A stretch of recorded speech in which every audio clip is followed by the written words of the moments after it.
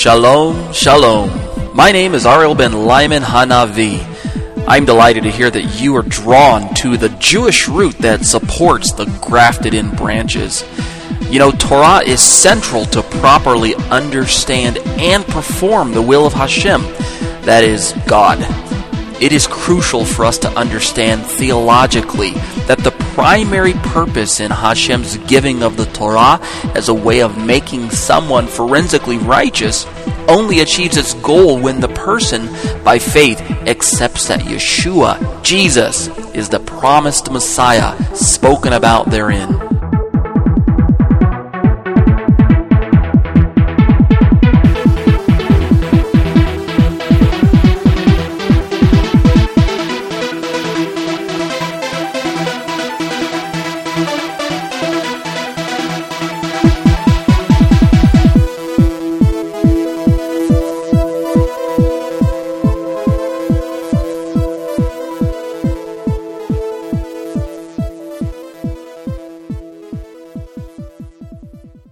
Welcome to the Mikra'ei Kodesh Holy Convocation series. I'm the author, Torah teacher Ariel ben Lyman Hanavi. Note that all quotations are taken from the Complete Jewish Bible Translation by David H. Stern, Jewish New Testament Publications Incorporated, unless otherwise noted. The written commentary that we are going to be studying today was updated on October 1st of 2006. Let me read an opening verse for you. This is actually my theme verse for the Mikra'ei Kodesh series. Leviticus 23, verse 1 and 2 reads, quote, Adonai said to Moshe, tell the people of Israel the designated times of Adonai which you are to proclaim, as holy convocations are my designated times. Vayidaber Adonai el Moshe lemor, daber el bnei Yisrael va'amarta aleihim. Moadei Adonai asher tikra'u otam mikra'ei kodesh elehem moadai.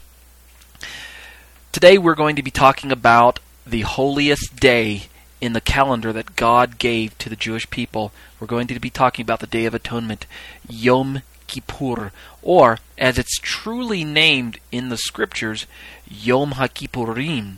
We say Day of Atonement, but truly the Hebrew suggests Day of Atonement, as we'll find out from a reading of the text of Leviticus 16, that actually there is an atonement for Israel, but there's an atonement for the high priest, and an atonement for God's holy sanctuary. So truly it is the Day of Atonements. Let's read the relevant passage found in Leviticus that's going to set us up for our study today. Leviticus 23, verses 26 through 28 read this way, out of David Stern's version, quote, Adonai said to Moshe, the 10th day of this 7th month is Yom Kippur. You are to have a holy convocation. You are to deny yourselves, and you are to bring an offering made by fire to Adonai. You are not to do any kind of work on that day, because it is Yom Kippur to make atonement for you before Adonai your God. End quote. This particular study is quite a lengthy study, I must confess. The written notes alone number 25 pages. And so for ease of study, according to the written version, I've broken this particular study into 13 sections. Let me read those for you. They all serve as my contents.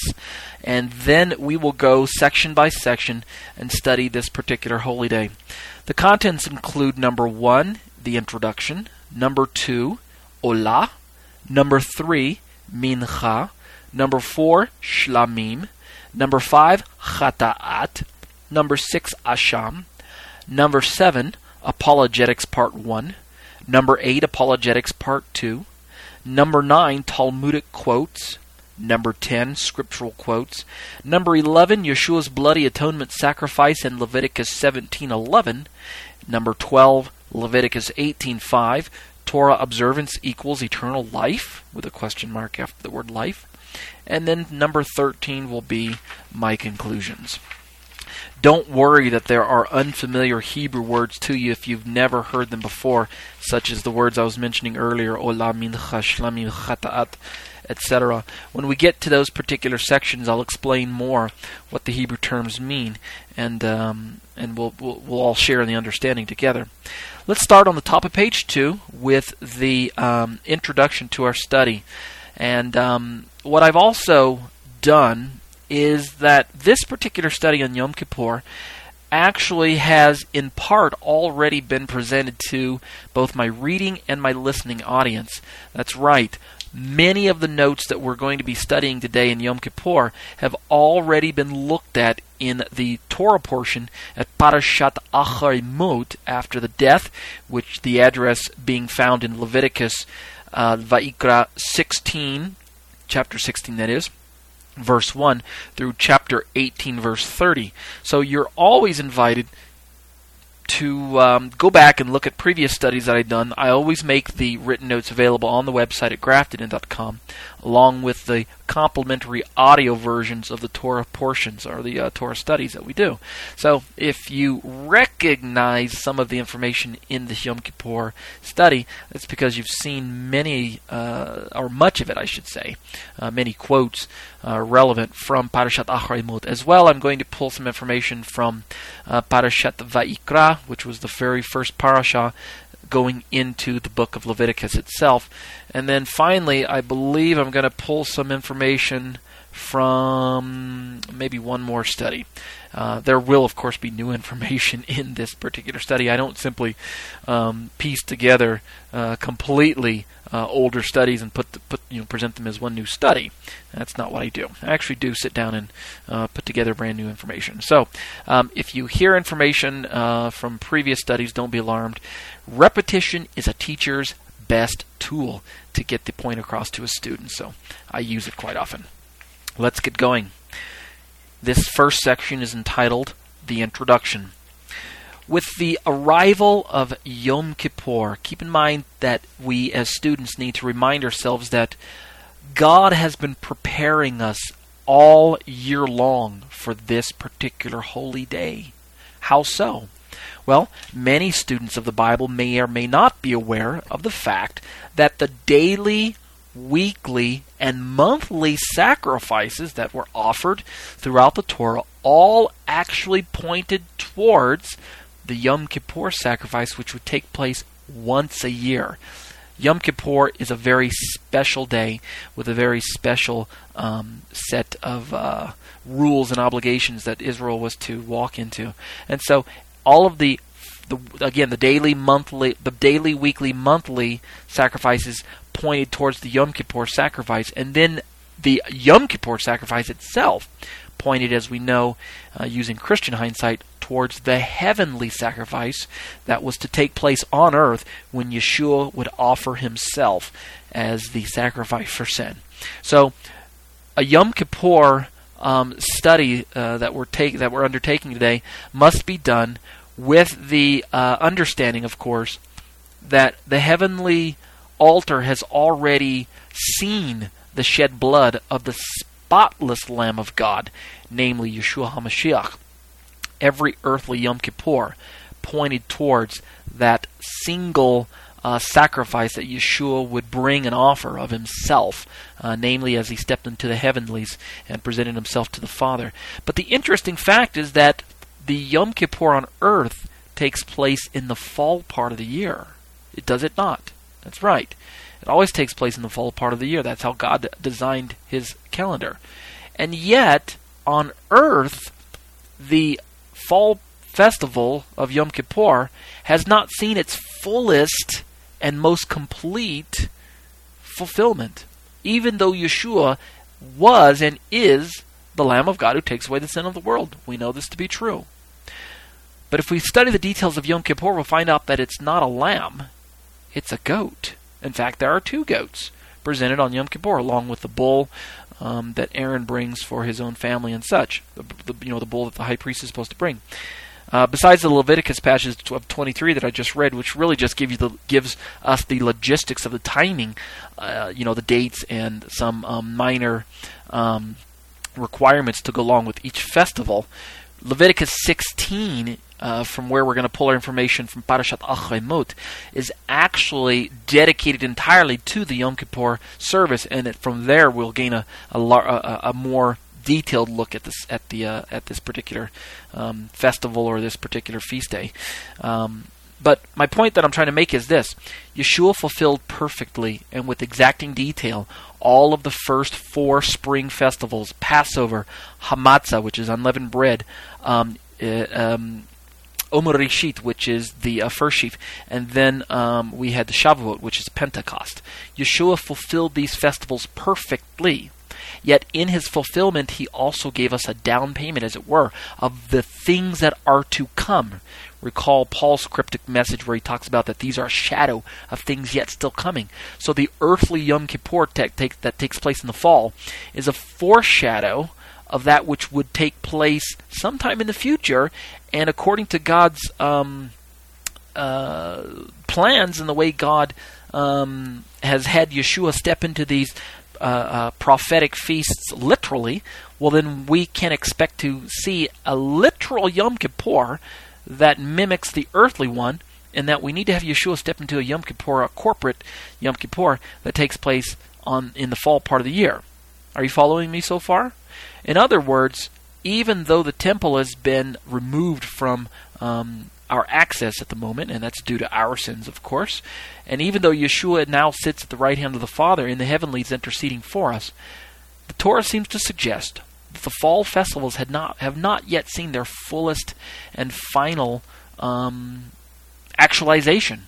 We can still expect a corporate Yom Kippur. To be sure, all of Israel has not yet received their Messiah, and so even though the down payment has been made, as it were, we do not see the corporate aspect before us. Israel knows it today. They know that there is no peace on earth. They know that there is no universal acceptance of God and His name. Has been prophesied in their own prophets and their writings. And for this reason, many within Judaism today reject the notion that Jesus is the fulfillment of this festival, because they're still waiting for a corporate atonement. And you know what? They're right. They're right. It's not that Jesus did not fulfill the festivals like He was supposed to. The truth is that He didn't fulfill the festivals at the time that we were expecting. Namely, He didn't step into the corporate aspect when we thought He was going to. Instead, at His first coming, He fulfilled what we kind of could say is the personal and intimate aspect of this coming kingdom of His. The kingdom is with us, but the kingdom is mostly inward. It's within us. But one day, as we look forward with anticipation to this Yom Kippur that God will pour out on the nation of Israel, and the supplications and the prayers of the people will be heard, and their hearts will be softened, and they will look on Him whom they have pierced. One day, this atonement, this kingdom, will not simply be inward, but it will be outward. Amen? Amen. So with that, we go into our study of Yom Kippur. And with the arrival of Yom Kippur comes another one of the central aspects of our relationship with our holy God, and that's atonement. Remember how we've talked about this theme over and over again through our Torah studies. God is in the business of reconciliation. God is in the business of repairing the broken relationship that we started way back in the garden. Our first ancestors ate the forbidden fruit, and from that point forward, the relationship has suffered. The relationship between God and ourselves. And so God set a plan in motion that would ultimately culminate in the redemption and the atonement of His people. That's right. He would buy His people back from the clutches that sin has held us in. And one day, all of this will impact Israel on a level that she has never, ever even imagined. Even though the words of the prophets are right here before us, she could not have imagined the level of atonement that God is going to pour out for her. Why is atonement so important to Hashem? Well, apparently ever since the incident in the garden, mankind has carried within himself the sinful propensity of that first act of disobedience, and consequently the sinful results as well. Because our hearts are sinful, then our actions are sin.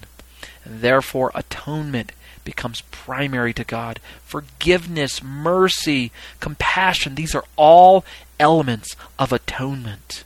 Our sin nature is in direct conflict with the holy nature of Hashem. God's nature is kindness, compassion, mercy, loving forgiveness, and all of these things that we read about. And yet, our sin nature repulses God. God he can't allow it. He can't dwell in it. The presence of sin cannot be in God's presence. They can't be in the same space together. They can't occupy the same space. So God sets forth His program, His divine plan of atonement. And so we need to understand atonement from God's perspective. Sin is our problem, people. It's not necessarily God's problem. He's not the one who made us sinners. He created us perfect. We are the ones who broke relationship. As a result, we can't fathom approaching Him without first making some sort of restitution that would satisfy Hashem's righteous requirement if we desire to be in the presence of God. And all of us do if we would all admit it. Then God says atonement must be made. His nature demands that there be an atonement for sin. And for indeed, sin cannot exist in God's sight. Now this word kippur, right, it connotes atonement or expiation. Most of us who study the Bible are aware of the implications of this word. We're going to talk more about kippur down in our study, but now I'm just doing kind of an introduction and an overview. Related to this word, kippur, is the Hebrew word kaporet. Now, the kaporet is a noun, and it's what we call the ark to the cover. It's what we call the cover to the Ark of the Covenant. You remember the golden chest that contained the tablets, the pot of manna and Aaron's rod that budded. You've all seen Raiders of the Lost Ark, yes, with Indiana Jones and such. That movie contained what seemed to be Hollywood's depiction of the Ark of the Covenant. Fairly accurate, I might add. I mean, the Bible does give us a description, so shouldn't be too hard to try and figure out what the Ark of the Covenant looked like. Well, the top or the lid, if we're talking about a three-dimensional object, a box, each box has 6 sides, a cube.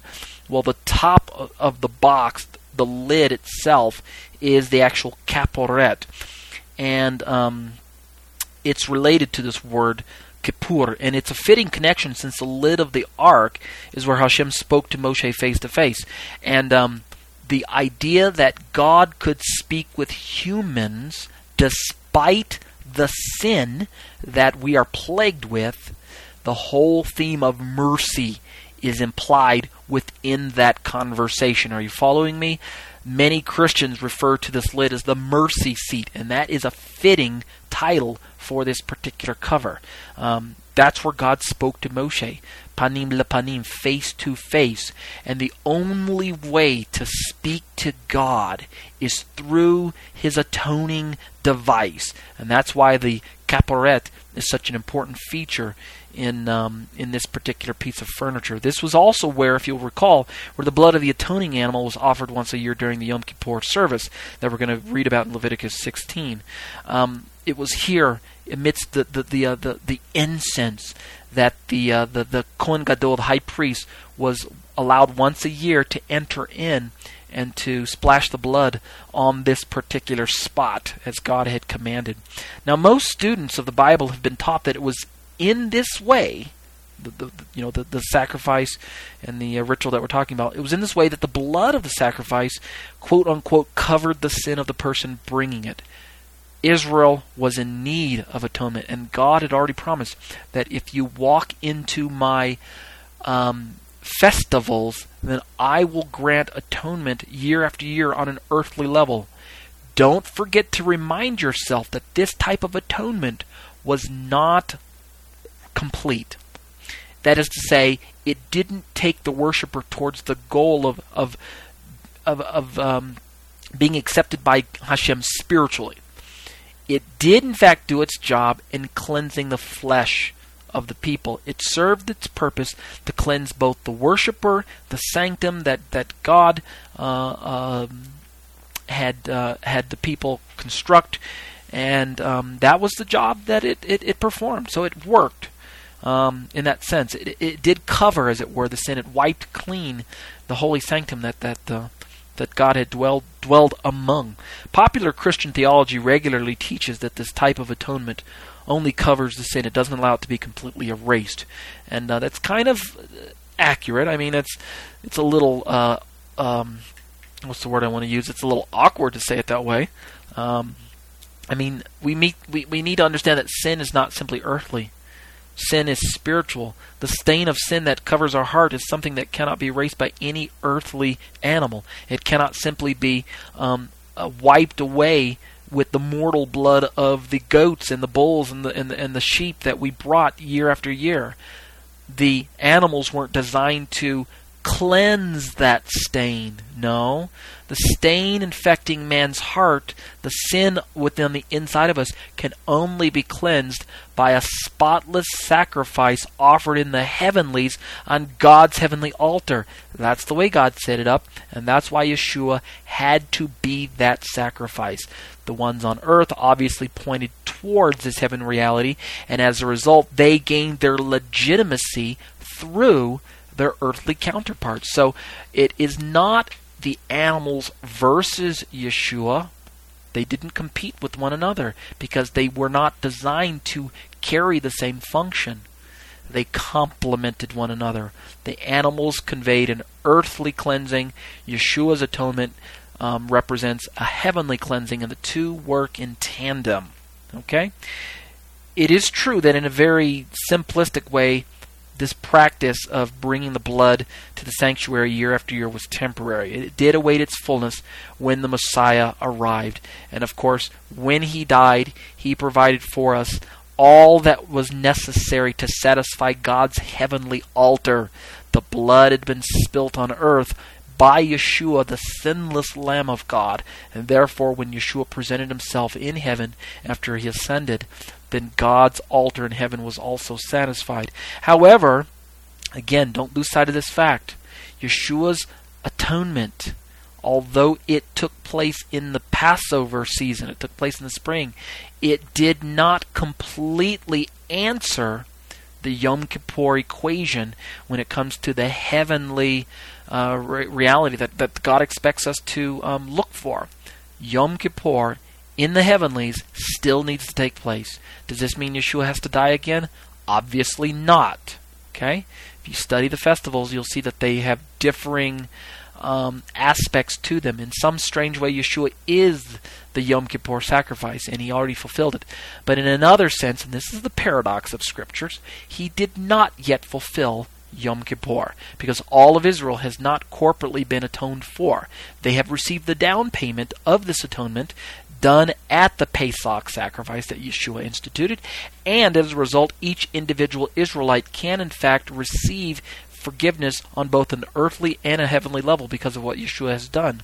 However, we do need to pray that God would be faithful to us and that we would be looking with expectancy to this once and for all Yom Kippur that is to take place in the future sometime, where according to Paul in Romans chapter 11, all Israel will receive their atonement and all Israel will be saved. We don't fully understand it.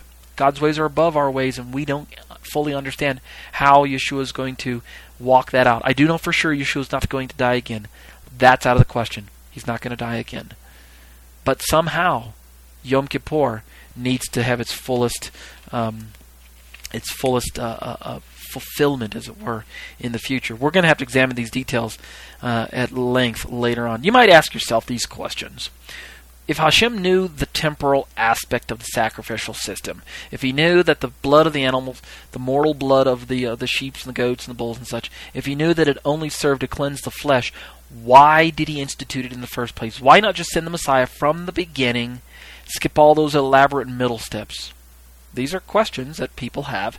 They are legitimate questions, and it's not entirely unlike many questions that I hear from most non-Jewish believers, i.e. Christians, and a few Jewish folks as well. Not every Jewish person knows his Bible the way he should.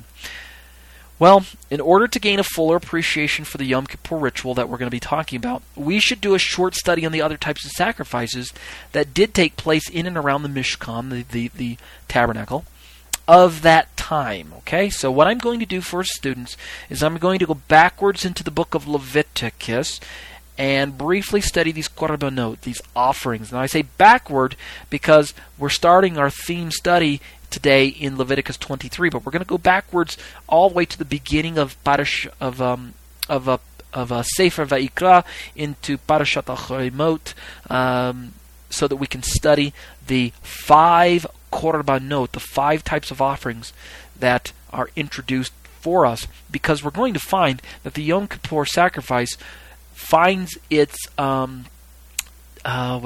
finds its classification among one of these 5, and it's not something that's completely out there on its own with no relevance to the other sacrifices. It bears a connection to the other 5 types of sacrifices. So for this part of my study, I am going to selectively use part of the audio from the commentary to Parashat Achorot. Okay, so bear with me as I bring in audio from the previous commentary. But before we do, I'm going to go ahead and call this Part A, since it's about 25 minutes or so into this commentary already. I can promise you we're probably easily looking at 5 parts, maybe 6, to this particular study. So bear with me. It's going to be a comprehensive study, and we're just going to get as much out of it as we can. All right? We'll go ahead and call this Part A right now. And when we come back, if you have the written notes, which, again, I always recommend you get them. If you have the written notes, we're going to start near the bottom of page 2 with the Yom Kippur study.